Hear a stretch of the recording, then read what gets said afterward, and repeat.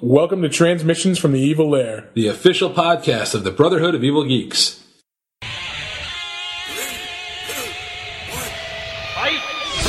So you better watch out, we're headed back to the future. Smelling like trouble, cause I jumped in my TARDIS after seeing your mother. Surprise! I am your father. So scream! My soul was the force, gonna conquer Hyrule! The king in the north! Cause we don't need superpowers from the sun! You lose. And I meant to, my dear Watson. So who are we? Brotherhood of Evil Geeks. We are the Brotherhood of Evil Geeks. We are the Brotherhood of Evil Geeks. We are the Brotherhood of Evil Geeks. All right, what's going on, Evil Geeks? This is a brand new episode of Transmissions from the Evil Lair. I am introing here. I'm C-Mart, and with me... Undies of Wondy? We just did this like a show intro, I just realized. Not really like an intro. Very weird. It was like very eager to introduce the show. We have a good show for you today. We have a good show for you every week, but if you're into just kind of geeking out, well, we have a great show for you today. Today we have joining us for the first time Christopher Frank, who is one of the people behind the Flower City Comic-Con. We're really looking forward to Flower City Comic-Con. We will be there. Both Evil Geeks, two of us, hanging out, doing some cool stuff, so make sure you keep an eye out for that. And that is May 20th and 21st this year. That is 2017. But you'll hear the details again while we're talking in the podcast. We talk about the con a little bit. It's our second year con. Second year con. So they're still kind of getting the feel of things. We also talk about their podcast, which you should go check out, Monkey Business. Again, go check it out. But again, you'll hear more details in the interview. Without further ado, let's just jump right into it. This is Transmissions from the Evil Lair with Christopher Frank. What's going on, everybody? This is Transmissions from the Evil Lair. I am C-Mart, of course, and joining me here, Undies of Wondy. We have a very special guest joining us today. I think it's been a while since we've had anybody on. We've been just talking to each other just and Big Evil lately. Yelling at Big Evil about just Disney. Three nerds locked in a room, yelling about stuff they don't like anymore. Well, it's a good thing that you're actually yelling with people in the room, otherwise folks are going to think you're talking to yourself, and that's just bad. Exactly.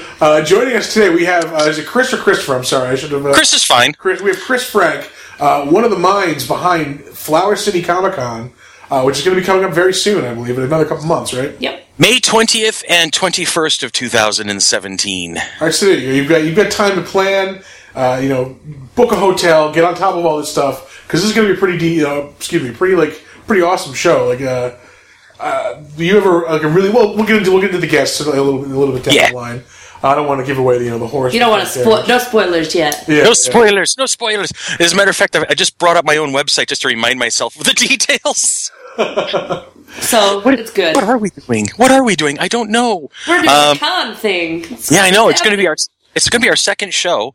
The first one was in April of 2016, and we were just blown away at the response. We were expecting, to be honest, I think we were expecting maybe about 1,000 people, and we doubled that easily. That's tough. I mean, for a first year show, you always expect the first one to be all right, it's probably not going to be great, but maybe it'll be better than I'm expecting. Now, let me tell you, as far as first shows go, I've been to a lot of first shows, and this one, I'm honestly going to say, it went off pretty much without a hitch. Oh, thank you, darling. I'm glad you said that.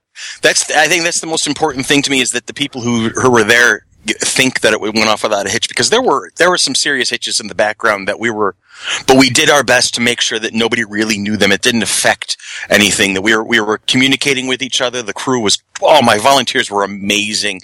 Everybody was right on point. We knew how to talk to each other. We knew how to solve problems, and it really made a difference. The people who came to the show were like, "Oh yeah, it was amazing." And we're like, "Thank you. You didn't see us panic. That's awesome." You couldn't tell the panic behind my eyes. Exactly.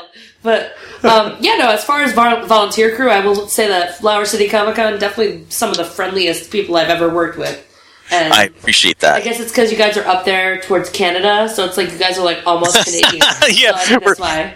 We're all Canadian through osmosis. As a matter of fact, I tell people I have a branch of my family that are all in Canada. My dad's younger sister married a hockey player way back in the day, and so there's this whole branch of my family is Canadian, and they've had a wonderfully positive influence on me over the years. As a matter of fact, I just had to go to therapy to not say A as much, but other than that, we're in good shape. You know, and I'm excited about the attention it has gotten, because the attention has been vastly positive, and just hearing from you guys especially has been just wonderful. And Undies, I want to say this so that your listeners hear it. Okay, you were amazing. Aww. I mean, we were lost. See, through scheduling conflict, through nobody's fault, we ended up being the same weekend as the local cosplay anime convention, Toricon, at RIT.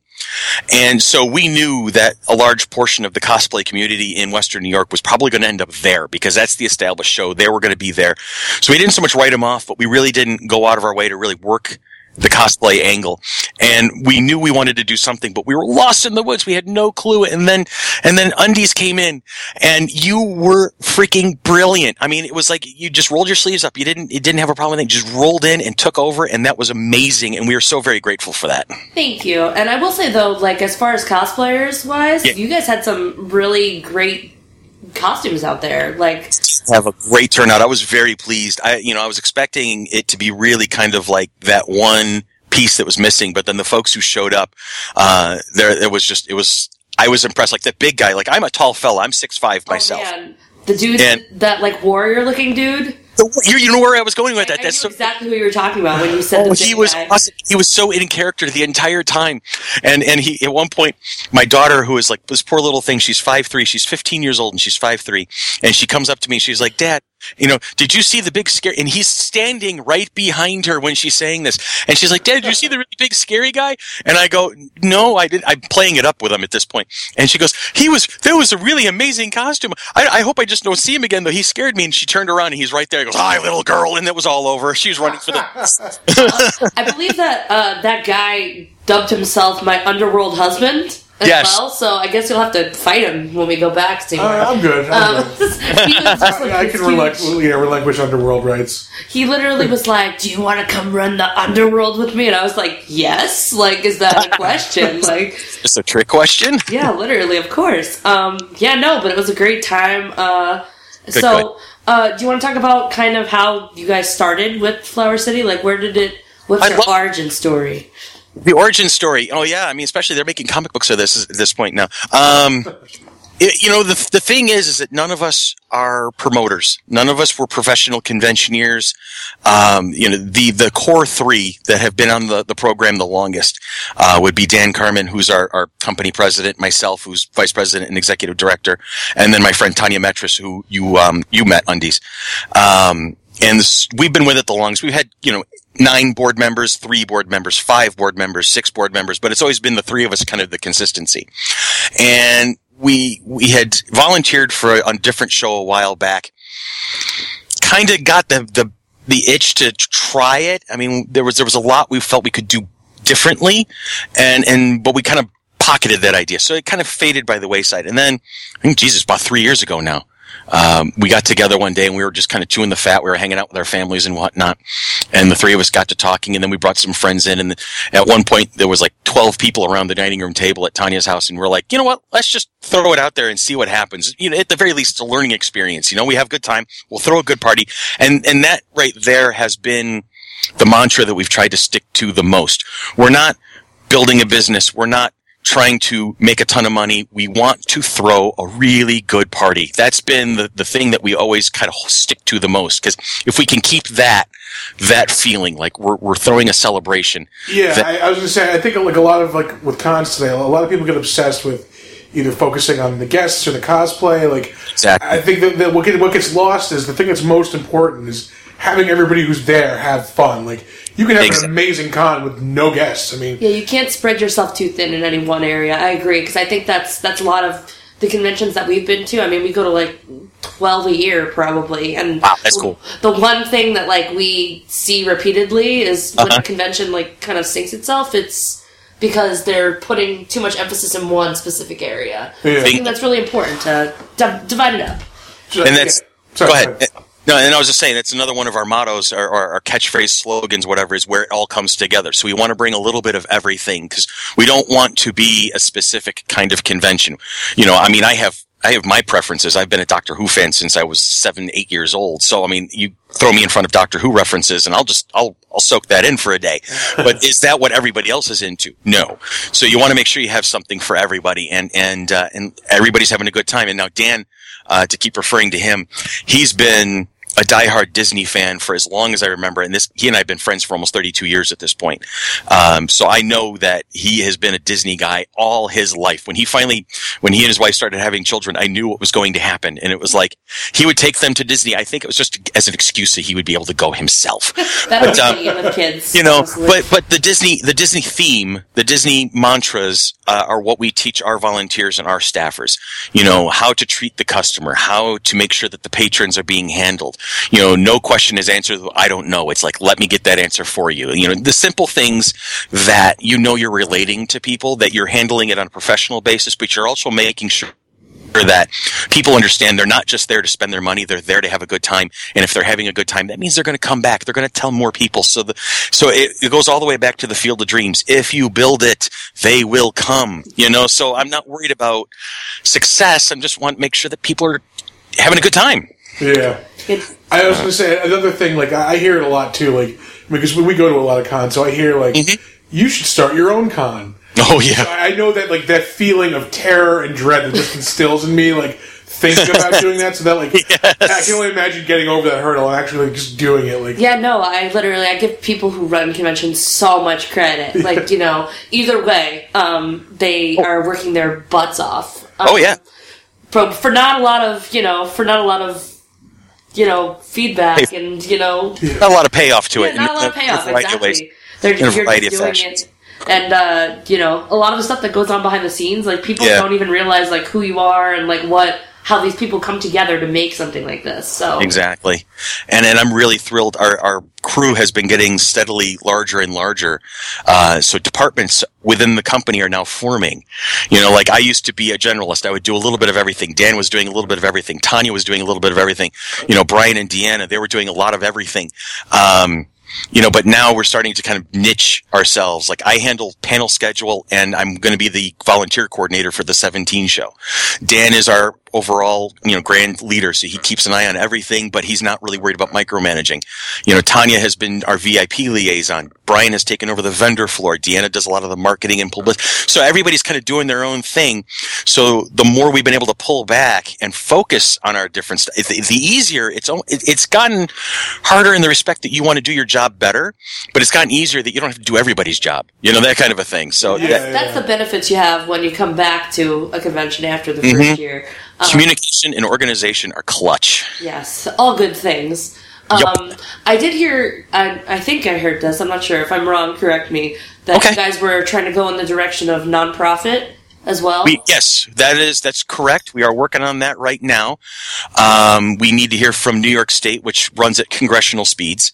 And that's a process, and we're making sure that all the I's are dotted and T's are crossed there, because we want to be very careful about that, so that we don't do the wrong thing and blow it or somewhere along the line. But I definitely think it's going to open up some great opportunities for the show, because it's going to make it a little bit more accessible to like companies for want to do sponsorships and things like that.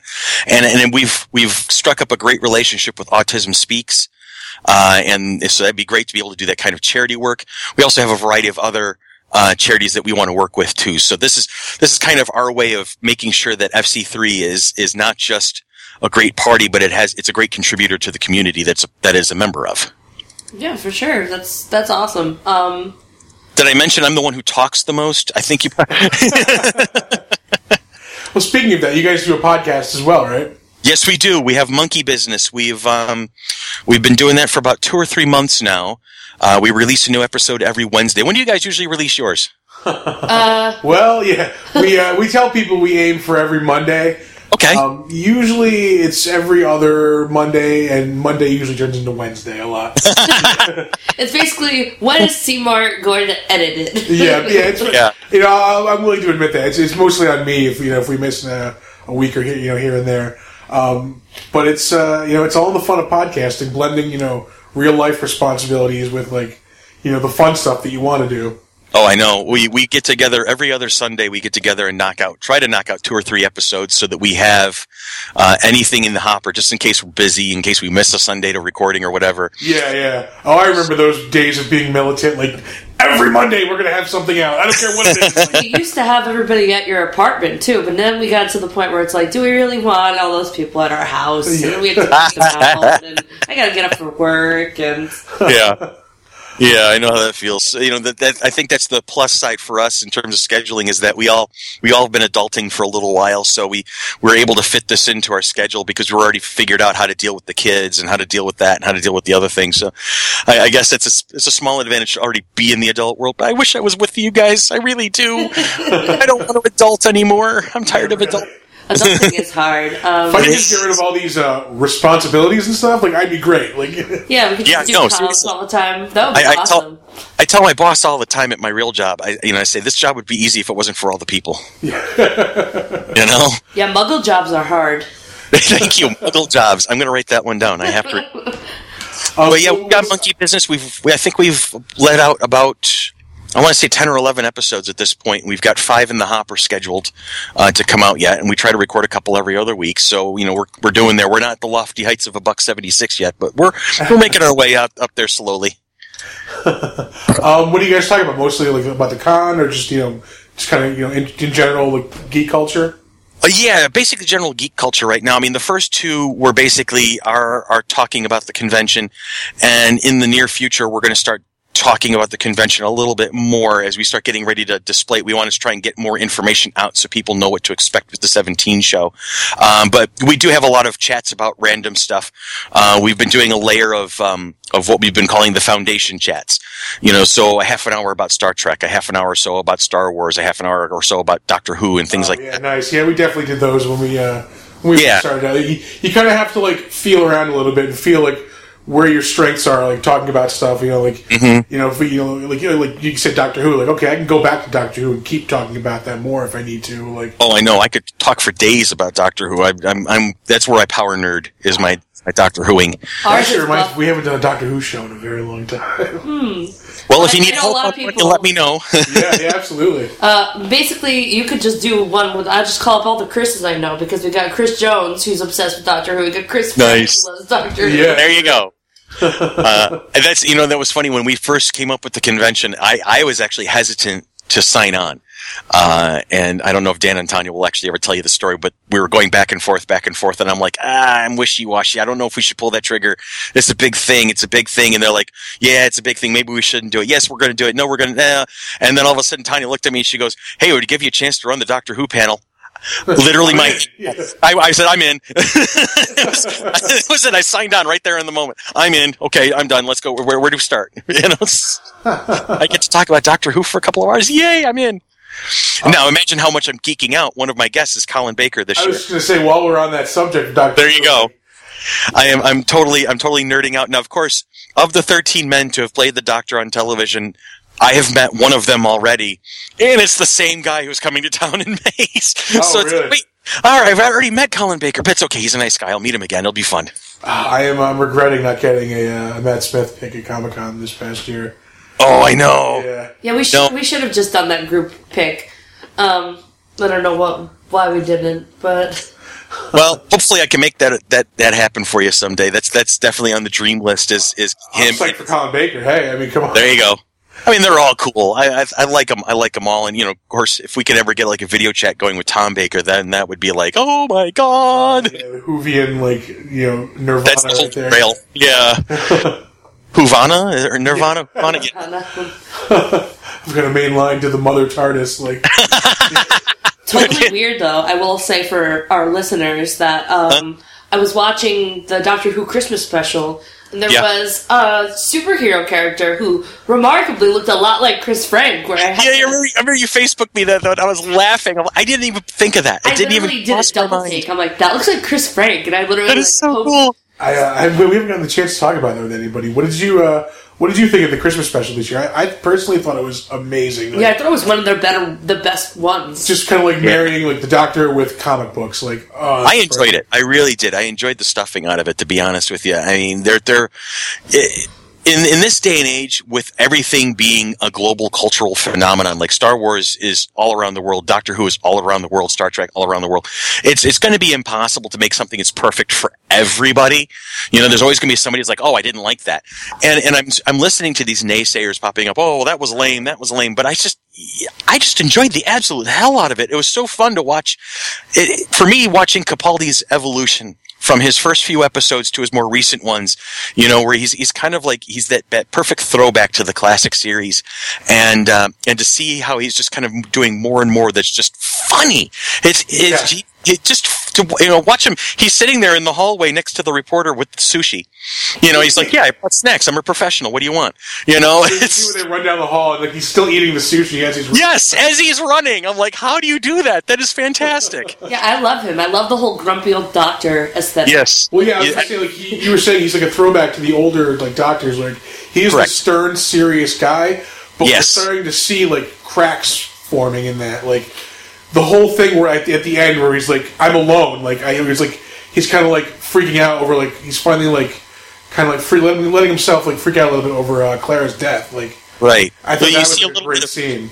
You see a little bit of 9 and 10 showing through when he does that, and then there are times where he's number 1, and then there's times where he's number 4, and then there's times where you can see 7. You know, that silly kind of whimsical clown in 2 and 7, and then there's a time where he does the heartbreak and he's channeling 9 and 10, and you see that, and that's the great thing about the actors who have played the Doctor in the new version is yes, they've been different from each other, and yes, that they have that different take, but they're able to adhere to that core, so you can see it's absolutely the same man from person to person to face, and I think Capaldi has done just a brilliant job, and I got to agree with you, Undies. Seriously, this Christmas special was absolute top, one of my favorite of them all.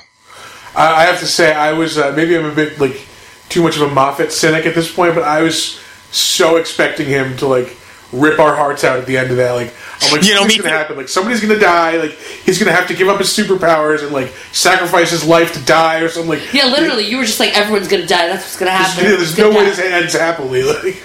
Yeah, I'm sitting on the in my big chair in the living room because I'm an adult now and I have one of those, and then my kids are sitting on the couch next to me, and we're just watching this, and my boy, who's gotten used to this, my boy's 14 now and he's been watching the show since its inception. So did he understand it at the beginning? No, but he's in it now, and he looked at me, he goes, "Who wrote this one?" I said, "Moffat." He goes, "People are gonna die." Yeah, exactly.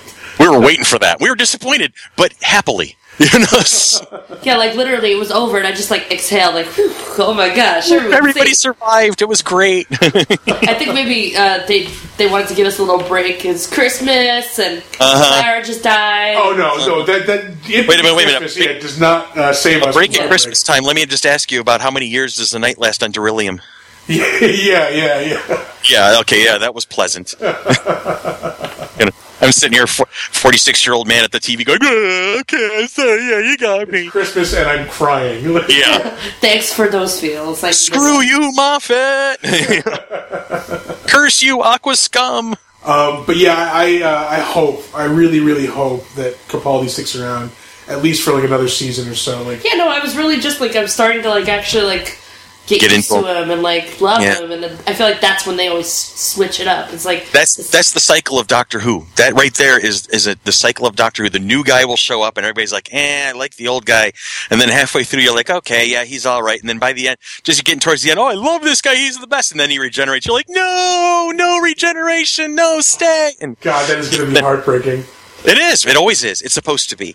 And I don't have massive sources yet because I've only been in this business for about 3 years now, but the people who are talking to us, booking agents and whatnot, are telling us that it's most likely confirmed, and then, there's always that gray area when most likely is used, but it looks like Peter's going to try and stick around for Chris Chibnall's first season as showrunner. I heard that also. They were kind of like, they were figuring he was going to leave when Moffat leaves, and there was like a lot of talk like earlier this year, like basically because like, when you had like David Tennant and you had like Matt Smith, you had like, basically teen girls flooding Tumblr with Oh, pictures God, of the yeah. doctor every day. Like, you don't have that now. Like, they're not flooding them, flooding the internet with pictures of Peter Capaldi. I don't know what side of Tumblr you're on, but yeah, they are. Not to the extent, but I don't know. Maybe I just follow really awesome people. But Peter's, I think he's got a different demographic, and that was something we brought up. Mid-30s people, like Mid-30s, yeah. Like, Exactly.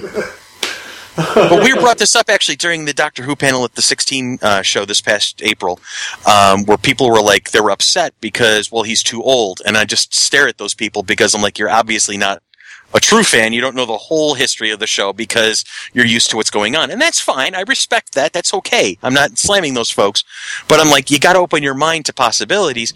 And here's the thing. You had David Tennant followed by Matt Smith. These two young, dashing, bounding around guys, and even Chris Eccleston before that, to a particular degree, was a younger fella. But you keep casting young actors, and you keep getting them younger and younger. Then what are you doing? You're almost going to create a rut, and that's not what Doctor Who is all about. The regeneration is a CW show, guys. Thank you. Oh my God, I couldn't have said it better. Oh man, that was the shot. But at the same time, it's like they're dashing guys, but like literally, I think Peter Capaldi is dashing as fuck. Yeah, I love him. Like I would literally I could eat him with a spoon. He's gorgeous. Not to mention he's just like so like intense and like just furious and like fierce. Yeah, I just listen, hey. He could take me anytime. I really don't give a fuck. Let's be honest. His speech in the Zygon inversion. About war. Yes, yeah. Nothing good. If you were not sold on Peter Capaldi as the Doctor at that point, then it's all over. Yeah, it's not going to work for you then. Yeah. He was walking around the floor at New York Comic Con, and I was like on my way to Comic Con, but C-Mart was already there, and I was like, on the floor, Peter Capaldi, find him, go! Oh, we were scouting. And they were like trying we were so all hard. over that place looking for him. We couldn't find him. Oh man, it's so sad. I would have been like, I don't know what would have happened. Like, what was going to happen when you caught him? I have no idea. I caught him. What do I do? I guarantee he would have been gracious and happy to talk to you and shake your hand and whatnot, because that's the kind of guy he is. Get in this box for my girlfriend. Thank you. Getting back to the show now, what was it like actually like booking Colin Baker? Was it like oh my God, I can't believe I'm doing this? Like, I'll tell you, that was one of those moments where the reality of what we are doing kind of sunk in. The great thing. I'm going to use an anecdote from the first show when we brought in Gigi Edgley from Farscape. By the way, so freaking nice. Oh my God. She was amazing. And absolutely gorgeous. So much fun. We had such a great weekend with her. And the cool thing about Gigi is she reached out to us personally. That's what blew our minds, because Dan got the first email saying, hey, I'm going to be in the area, and I know that you got a first-year show. I've heard about it. A couple of booking agents were talking about it. If you want some extra, people on the floor, I'd be happy to set something up with you. And so Dan sends it to me, and we're talking about, we're like, that's got to be the weirdest booking agent ever to talk in the first person of the actual guest. And so he reaches out to the person he reaches out to Gigi thinking it's the agent. And he's like, yeah, we'd love to talk to Gigi. That'd be great. Yeah, we were both big fans of hers. And, and she goes, and then the response was, no, I am Gigi, honey. And it becomes mind numbing that things like that will happen. You don't, when you take on this project of creating a convention at the outset, you don't think moments like this are going to happen. And then, so fast forwarding to answer your question, we're sitting there and we're going back and forth, and we're like, we really want to see if we can bring in a good, solid name recognition guest. And, Brian and I have been diehard Doctor Who fans forever, so we say, well, let's get a doctor. And, we were talking to Sylvester McCoy's agent, but, that we couldn't work that out because he's busy.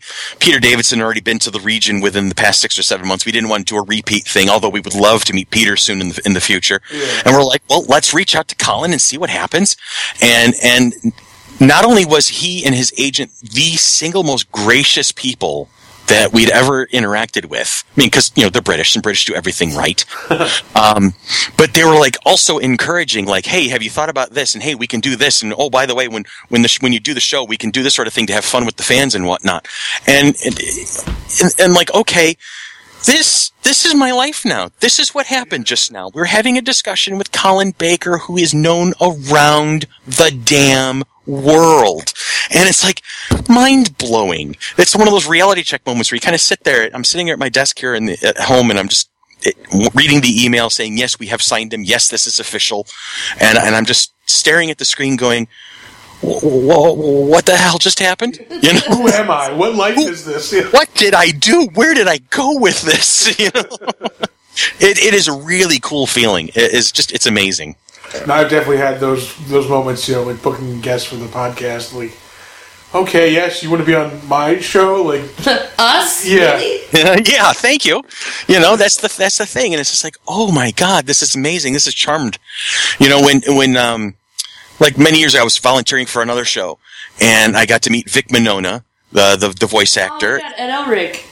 Yeah, exactly. And now Captain Kirk in Star Trek Continues, the fan film. And at that same convention was John Paladin, who has run conventions on his own, but also did a lot of the Klingon makeup for Deep Space Nine. And I ended up taking those two men out to dinner with my son Ian. Ian, I think, was like 9 or 10 at the time. So here's the four of us sitting at the table. We're at I don't even remember where we were. I think it was the Outback Steakhouse of all places. And I'm sitting here having dinner with Vic Mignogna and John Paladin, and we're talking about Star Trek and all of its wonder and all the people that John has worked with and all the people that John have met. He's telling anecdotes about Patrick Stewart, and he's talking about the time he had poker with Jonathan Frakes and how Marina Sirtis is so, such a sweet lady, and Gates McFadden is this absolutely lovely woman he get to meet. And then he was talking, he was throwing Will Wheaton under the bus because, well, everybody does. And, and I'm looking forward to meeting Will Wheaton one of these days. I mean, seriously, it's just, you sit there and you have these moments, there's like, what did I do right for a change? How did this happen? This is amazing. You just kind of learn to enjoy it as best you possibly can. Yeah, this might be a throwback to the internet. I don't even know if anyone will get the joke, but do you remember back in the day when when I don't even know how to say his last name ever, Vic Mignogna, is that how you say it? Mignogna. When he would do conventions and they would make him say weird things as Ed Elric, and one of them was Colonel Mustang is dead sexy in a miniskirt. I don't know why, but I remember watching YouTube videos upon YouTube videos of him doing it at different conventions. So if I ever met him, I'd be like, TBT, do that I have for seen me. him do Samuel L. Jackson's speech in Pulp Fiction in the voice of Edward Elric. Oh my god, perfect. Oh, and I'm telling you, I'm crying. I'm laughing so hard in the back of the room. C-Mart has yet to sit through Fullmetal Alchemist, even though it's literally, I think, one of the greatest shows of all time, not to mention animes. I think it's just extremely well written and so amazing and captivating, and I love the art so much. I'm about to lose some points, and I apologize ahead of time, but anime has really never been my thing. I'm in the same boat. I'll sit and I'll watch some of it. I'll sit and I'll watch some of it. There's a couple of them that have had my attention over the years, like Hero Tales. For some reason, I rode that all the way to the end. And, Avatar: The Last Airbender, it speaks to the soul of everybody, because that was one of those anime that was made for a broader audience. It wasn't just for the people who are always into anime. It was a story that kind of evolved for all people to take away something from. So I really enjoyed that. That's another one that's just an amazing show all around. Yes. Not to mention that it's animated. You could compare it to because it's been how many minutes have we been in this podcast? I haven't mentioned Buffy. If you could even compare it to Buffy, that's gonna be a record. Yeah, this is a you haven't long mentioned time. Buffy in over half an hour? Yeah, it's crazy. We had to create our own. Easy there, boyo. We had to create our own podcast because that's how often the subject just devolved into Buffy. So. That's a good point. I'm working on the panel schedule for the 17 show. I should probably lace in a Buffy fan panel somewhere along the way. Yeah. Oh, hey, yeah. Put me on that one. I'll moderate. There you go. Okay, I'm going to take you up on that then. I got this. All right. We have a Buffy podcast for all of you listeners who may be listening to this that might not know about it. Called... We're about due for another episode, I'd say, too. Gur Arg, which is... Arg. Yeah. And yes, you are more than welcome to come on Gur Arg as well. Nice! So I've had my fair share of enjoying the teenage angst of Xander. I'm there. I think our main podcast has just become a recruiting vehicle for the Buffy show. Yeah, literally. Everyone wants on board that Buffy podcast, man. But speaking of fandoms and stuff, what other fandoms would you say you're a part of then? Me personally, that is a great question. And we were actually talking about it during our What Makes a Nerd comment podcast yesterday. Doctor Who is always going to be my favorite. Star Wars is right behind it. I remember being 6 years old when the first Star Wars came out in 1977, because it came out in the spring, and I turned 7 and later that year. That was a big thing that was very important to me at the time. But my dad, and this is not common for 1977, going to the movie theater over and over and over and over again. Yeah. My dad very patiently took me to the movie theater 12 times over the summer of 1977, so I could see Star Wars 12 times just that summer alone. And he and I still joke about that all the time. When he and I have lunch together. But yeah, I'd say Doctor Who, Star Wars, Star Trek is always going to be one of those perennial favorites that just are there. There are parts of Star Trek I would like to forget, like Voyager. Yeah, I have a weird relationship with like Star Trek fandom. Like, yeah, yes, I've kind of like, as I'm getting older, I'm like growing to appreciate it. But I was a kid, like my uncle was a huge fan of Star Trek, so I got dragged to every one of those movies. And like I'm like 6, 7, 8 years old at the time. Yeah, we could go not see Star Trek, Yeah, we could not go see that. Yeah. You could go, and I'll go see something else. But like as I got older, I started I really started getting into it in around like the Voyage Home, Star Trek 4. That was the first one I remember seeing, and actually like, okay, that was pretty good. Yeah. But it's weird how like just now, like this past weekend, I was watching some of the original series, like probably for the first time ever. Yeah, that was pretty bizarre. Okay. I came in and you were just watching old Star Trek, and I was like, that's weird. So I appreciate it, but like I'm not into it. Like, right. My parents are Trekkies, so I made it a conscious effort to not like that on purpose because I was a little rebel, and it wasn't cool. Yeah, I was like, ew, you like that? My parents claim that they fell in love watching Wrath of Khan, which is a good way to fall in love, I guess. Yes, during a violent battle movie where Spock dies. Yes, exactly. That's definitely a romance. That's a romance movie for the 20th century. Exactly. That's no joke. One of the first movies I ever saw. Really nice. I have a vague recollection of seeing that in the theater. Like, it's cool. I'd have been about 3 years old maybe at the time. It was like 82, right? 80. Was it 82 or 84? You went to the movie theaters when you were 3? Oh, yeah. 80. My I think it was parents 80. didn't let me go till I was older because I couldn't sit still. I still can't sit still for shit. So I saw Pocahontas when I was like 4 or 5. Oh God, I can't remember the first movie I saw in the movie theater. I think it might have been a Herbie the Love Bug movie. Oh, I love Herbie. Because the 70s were that kind of weird. Yeah. What are some of my other fandoms? Well, Lord of the Rings is a big thing for me because I've been playing Dungeons and Dragons since I was 18 and I'm now 46, so you do the math there. So Lord of the Rings, Star Wars, Doctor Who, Star Trek to a particular degree. I guess a lot of the shows that are out these days, the CW, DC shows like Arrowverse. Yeah. I love it, all of that stuff. And Supernatural, you throw that in there. Everybody's fighting over Sam and Dean. I just want to see Charlie one more time. The weirdest thing about Supernatural, I just got into Gilmore Girls. Okay. And I just started watching it. Yeah. And they have Dean on the show, who is Sam. Yes. So it's very weird, like, watching it backwards. Like watching somebody call him Dean, and you're like, no, that's Sam. Yeah, I'm just like, that's not right. And then, but I used to, like, kind of, like, passively watch Gilmore Girls, like, when it was on, but I didn't really, like, pay attention. But yeah, I feel like I'm more into Supernatural than I was into Gilmore Girls, but now, other way around. So now I'm just like, that's Dean, but it's Sam. It's just odd. Because of my wife, I have the DVD collections for both Gilmore Girls and Charmed. Oh man, that's a life. That's awesome. And Charmed, by the way, I that's the first time I've actually called it Charmed in a very long time. Typically, I call it the Magical Hooter Club. Yeah, I like it. So it was fun. I never got into Charmed either. It was too Aaron spelling for me. It really was. It always seemed like Buffy light to me. Yes, thank you. Just like, why would you watch Charmed when you can watch Buffy, which has witches? So it has Dark Willow. Damn it, she flays people. And this is where I knew I was a better writer than the people who were on Charmed, because it actually inspired me to start writing again, because when they handled the whole, well, we're going to fire Shannon Doherty because everybody does. And, well, how do we work around that? Oh, now mystically there's a new fourth sister. Oh, no, guys, no, bad, no, don't do it. And they did it, and it was bad. It's so weird, because a couple of conventions that we've been to have had Shannon Doherty as a guest. And they always bill her as, like, Charms, Shannon Doherty. And I'm like, but didn't she get fired from the... Like, why does she want to be known for that? Like, there's not a job that Shannon Doherty hasn't been fired from. I mean, I don't want to slam her too hard because I want to respect the actress for what she's going through. She's fighting breast cancer right now. So all my love to Shannon Doherty for, fight the good fight, sweetheart. Wear pink and go for it. But as an actress, no, I can't support Shannon Doherty as an actress. It's like, you've got the skills. Just calm the hell down backstage, would you? Yeah. So 90210. I will say I got really into that because I watched the reboot and then I got back into the old ones, which once again used to watch very over my head at the time, but yeah.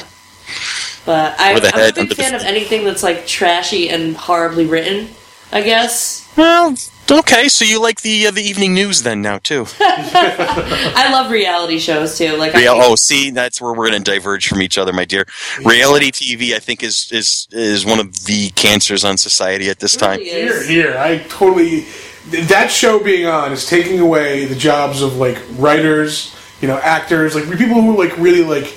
Who do this, like who are trained to do this stuff, like Craft me a good story, please. That's what I want. If I'm going to turn the TV on, I want to see a decent story. Yeah. Unless I'm not against all reality TV. I was going to say you're on reality TV, so you can't really say shit. But I think like when you're getting into shows that like are just like clearly not reality, like half of like the stuff that I think they're kind of going away from this now. But like true TV used to be all like shows about like towing companies in the South, and then they were all like. Just completely like, made up scenarios. Like none of this is real. Why is this on TV? Yeah, they used to have like reality TV game shows that were obviously fake too. Like a Fox would do a lot of them. Yeah. Like those. Like it was like everyone's living in this hotel and they're all it was weird. But I am shamelessly addicted to Teen Mom, and C-Mart wants to break the television every time I watch it. Just like a lot of people crying over things and like making ugly crying faces. But hey, it's entertaining. Sometimes you gotta turn your brain off for a little bit. Oh, amen to that. That leads to my rule of how I handle going to the movie theater. If because it's so expensive these days, if something ain't blowing up, I'm not going. Yeah. Because I can see independent movies and I can see all the... There was a time when I could afford to go see like a chatty indie movie. I got the setup at home for that now. I don't need anything fancy now, but if I'm going to the movie theater and I'm going to blow $60, then because I'm bringing 4 people, then I want to see some stuff explode. Well, Star Wars will not disappoint you. No, have you seen Rogue One? Yes. Yeah, absolutely. Amazing. I thought so too. I was very pleased. I'm due for another viewing of that because I've only seen it once. You saw it okay. once. Yeah. See, that's the sign. If you have not seen it enough, then that's a good sign of a good movie right there. Yeah, I could go for one more showing. I think and it'll be good. I really hope they keep up the streak of like just really good quality movies that Disney's putting out for Star Wars. Like. Disney in general. I'm a little on the fence with the Han Solo movie. I really like that. Donald Glover is Lando. Yeah. I don't know about this pretty boy they have as Han Solo, but whatever. I'll give him a shot. Who is it? I don't even know his name. Just some. Let me look it up. Let me see if I can find out who they've cast because I didn't recognize the kid. Oh my god, that would be hilarious. Let's see who comes up here. It is Alden Ehrenreich. I don't know. That's I've never right. even heard of him. So I've never him either. Good but to I know. mean, when you hear Disney's taking over Star Wars, did you ever think you were going to get a movie like Rogue One, like No. gritty, just downer of a movie, spoilers, everybody dies. Yeah, literally. Yeah, I wouldn't have guessed that's what that movie would have been like. I'm just like, but I think they understand that it is Star Wars, Mm-hmm. Exactly. And where was I going? I had a thought and I lost it because I'm old. Oh, darn it! Oh, so let me ask you this. So we're talking about Star Wars. We've done our Doctor Who tangent there. We just did a podcast for Monkey Business discussing we armchair quarterbacked the passing of Carrie Fisher. So let me get your take on it. Okay. We were not unanimous in our decision making process, but the bulk of us were of the opinion that to handle the fact that this character is so important to the mythology of Star Wars, and I would almost hazard to say that the actor, as important and iconic as she is not as important as the character. So we were of the opinion, okay, she had her brief part in 7. She's supposed to have more of a part in 8. She's finished her primary filming, so it's not going to have any effect on 8. But then the rumor was that she was supposed to have this dramatic major role in 9. Yeah. Do you recast the part? We were of the opinion, yes, you recast the part, because an off-screen death or an off-screen kind of, writing the character off almost feels like just as much of an insult as anything else. You can't have that character just die off screen. And you just can't have the next movie start with well that sucked. Like Yeah, No, I mean, don't obviously think that the the audience would have to be understanding to the actress is gone. All right, yeah, I was just gonna say, in terms of importance not only to the story but culturally as well. You can't do that to that character. Like that character is.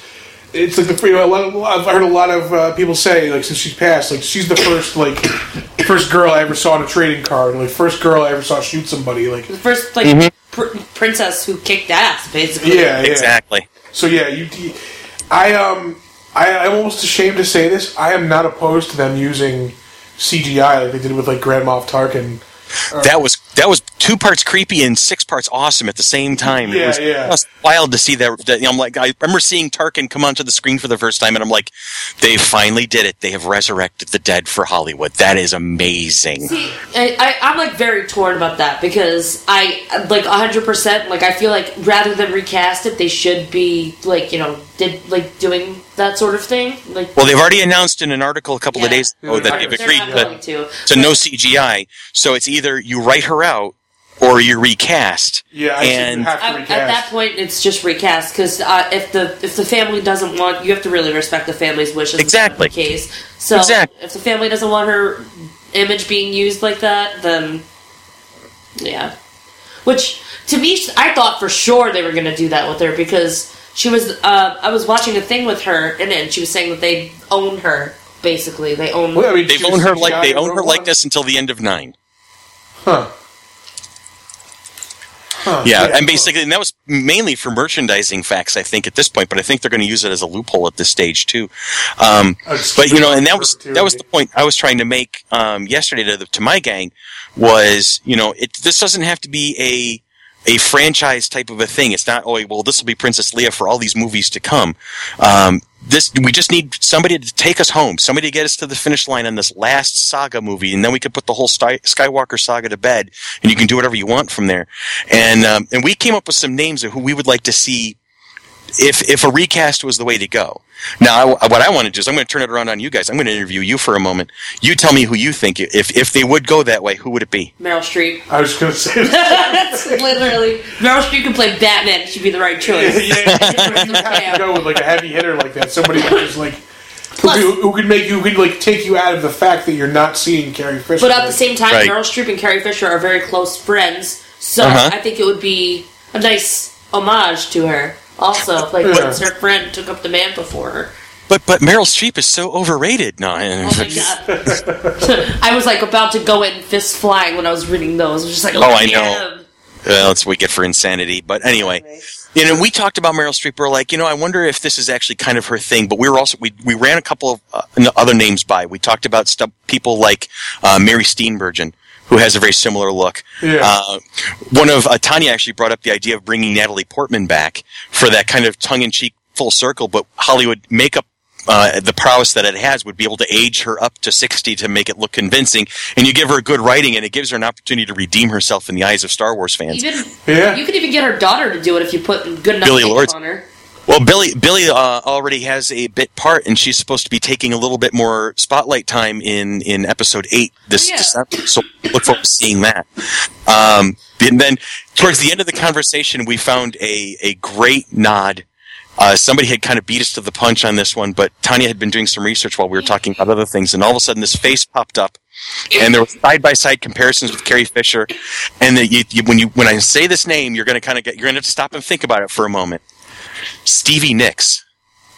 Huh. Yeah, I totally see that actually, yeah. All right, they're the same height, same build, same age. They got the same voice, that same kind of gravelly rattle, that earthy kind of gypsy rap they have. And Stevie has stage presence. She's proven that time and time and time again. So as soon as that got thrown out there, I was like, I'm now sold on this. I want to start a campaign, Stevie Nicks to play Princess Leia. It's crazy. It's crazy, and I know people are going to want to throw harpoons at me for it, but there you have it. But I mean, there's really no other way around it. You have to I think it's the best way to, because again, if you don't have that character there, it's a disservice to the character, and I think that's an even bigger pull you out of the story moment, not having her there, than seeing somebody else playing that character. It just wouldn't make sense. The character's just gone all of a sudden. Yeah, I agree. I think that it wouldn't be as distracting to have her being played by someone else as to not have her at all. Yeah. See, we can keep going. Yeah. That's why I love podcasting. I'm telling you. Let's solve the problems of Marvel comic book universe. Yeah, let's do that. No, I'm kidding. Because I don't have time for that. So that was easy. Maybe we don't need a giant event every 6 months. Yeah, I know. That was kind of crazy. And another Civil War kind of threw me off, but... Yeah, I spent my money on it. I'll admit it. I'm perpetually 8 months behind in the Marvel Universe because I mainly read everything through the Unlimited app. Okay. So, I just started reading that. There's just no reason for this. I haven't kept up with comics in months, honestly, because of work and school. So, yeah, I've never been a Marvel person. I've always been strictly DC, but... I can't even tell you what happened in the last... I am so far gone out of DC. I used to read Batman monthly, but I'm just so far gone out of the whole universe. You guys okay over there? A little dry over in that neck of the woods? No, we've both been sick for the past week. Oh, I'm sorry to hear that. No worries. We're at the end of it. We were supposed to do another interview earlier today that we actually postponed because I was really wheezy this morning. So we're trying. So if you hear us cough in the background, that's what it is. Yeah, that's what happens. We get sick and then we bounce it off of each other. So we both are just perpetually sick. But I have 2 teenagers at home. They love to share. Yeah, that's so great. Yeah, no. As far as comics that I read now, literally, I say it all the time. The ones that I read are the IDW titles. I love Gem and the Holograms. Obsessed. And I've read, a lot of the Ghostbusters stuff lately. I'm, really into. But, yeah. Anyway, getting back to FlowerCon. Please. What would you say is your favorite aspect of cons? The thing that maybe you're most trying to, represent here at Flower City? Okay. My favorite aspect. Everything is the cheap answer, but I really do enjoy the panels. I think that's kind of why I adopted them. And really for me, it's the key to the whole kit and caboodle. Primarily because when I'm in a panel room with people who really care about the subject matter, and I see their excitement and I see their passion for these characters and these stories, I feed off of that. The Doctor Who panel is easy for me because I'm such a big fan of it. But when I'm in the Supernatural panel, which I'm not as big a fan of, but I still enjoy it, but to see these people talking about the dynamics of the brothers and talking about Castiel and talking about the storylines and the monsters they fought and how much they get into it and seeing the people's eyes lighting up, I absolutely love that. When I see them enjoying themselves, it's an amazing feeling, and so that's why I really kind of stick close to the panel room the most. Yeah, I can definitely understand that. It's very similar to podcasting. Yes. Before there were podcasts, this is where you would go to get those deep conversations about whatever you're into, whatever fandom you love. You wouldn't get that anywhere else. I'm not to say that podcasting is taken away from that. It's still different when you're in a room with dozens upon dozens of people and you're all just kind of keyed into that same thing. Yeah, it's cool because honestly, from when I first started to go to cons, the panels is where kind of you make friends. Yeah, it's that community. It's a smaller. It's where you identify you identify the community, the us of the comic community. Mm-hmm. Yeah, which is why those the industry panels are great and all, but the fan panels I think are where that's the meat and the potatoes of convention. People want to get together. They want to be able to share why they love the things they love. Exactly. on one of the best panels I've been to lately was we went to a con out in Minnesota, and your con kind of reminds me of this convention. It's a non-profit as well. It's called Convergence. It's really fun. I talk about it a lot on this podcast for I've heard of them listening. And they have like a huge panel schedule, and one of the best ones that I went to was a Hamilton one. And it was about like comparing Hamilton to like science fiction, which is like two completely different things. Right. Yeah. So yeah, it was fun, and plus it was a main stage panel, and they had a camera, and I got to ask a question, and they broadcast things from their main panel room on the hotel TV. Oh, cool. C-Mart was sleeping upstairs in the room, and he heard me and was like, "What's happening?" But then realized I was on TV. Have I reached the Twilight Zone? So, where is she? She's in the television. I just, as much as we hung out the weekend you were in town to help us out with the 16 show, my favorite memory of you right now is you molesting Oliver Queen. Yes! Oh my gosh. That seems to be That's burned into my brain at this point. That honestly has to be like a kind of a trend that I do, because I did it on television. So when I was you're like, a serial molester is what you're Yeah, saying? a serial molester of Oliver Queen's specifically, as we have a giant Oliver Queen cardboard cutout standing in the living room. All right, I'm making you guys tea. I'll be out in a couple of hours to deliver it. Yeah, thank you. I'm gonna drop an anecdote. Everybody has that moment in jobs that they do. If you really love what you do, you have that moment called the golf shot.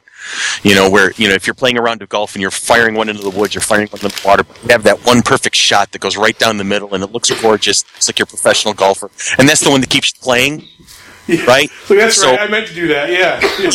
So my golf shot moment was actually it was late summer, so it was many months after the show had actually gone off. And I'm at the comic book shop I go to on a regular basis here in town, and I'm picking up my usual stack, and there's this girl, and she was at the register, and she had a Rock City Roller Derby t-shirt on. And we had the Rock City Roller Derby at the convention, and we're going to be having them again at the 17th show. And they were so much fun to have. They had such a great time with the crowd. We had a dance party with them, actually. Yeah. And so I looked at her, and I'm like, oh, Rock City Roller Derby. Yeah, we had you guys at the convention. And she looked at me, she smiled, she goes, yeah, that's where I met them. I became a part of them because I met them at FC3. Oh, that's awesome. And I'm like, holy crap. If nothing else could validate doing that show for me, that moment did it. And I'm like, it brings people together, Exactly. I mean, that was like, holy crap! Did I actually help make that happen? And she loves it. She's totally into it now. It's like I helped give somebody a new hobby, for God's sake. How can that be a bad thing? So that all comes together. Exactly, where it all comes together. So, if there's anything, what do I love about the show? It's seeing people's eyes light up when they see something they've never expected to, or something they've been dying to see forever. Yeah. That's like the big thing for me. That's awesome. I love it. Where can everybody get some more information on the show? Let them point them to where they should go. Our biggest source of information, we're always posting to our Facebook. So if you go to Facebook and you look for FC3 on Facebook, you'll find us. The exact website would be www.facebook.com/FC3ROC.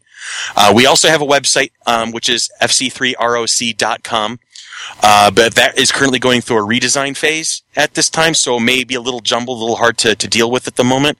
But Facebook, we're always posting. There's always something if not every day, every other day, we're posting something to Facebook. We do all of our big announcements on Facebook at the moment. And then we will make sure everybody's aware that our main web page is up and at full speed, as soon as it is complete. All right. Well, May 20th and 21st, if you're in Rochester, or you should get yourself to Rochester. Yeah, we'll be there. We will be Come there. hang out. We'll be at the Floriano Rochester Riverside Convention Center, which is connected to 2 hotels, hint, hint, to make life easier for people. Through sky bridges over South Avenue and Main Street, we're connected to the Hyatt and the Radisson. So there's plenty of... Everything is downtown, so everything will be easy to get to. So you just travel right into town, get your hotel, come to the show, hang out, have a good time. All right, well, Chris, thank you so much for talking with us today. Guys, thanks for having me on board. It was awesome talking to you two today. I really appreciate it. Absolutely. Anytime. You're welcome back anytime.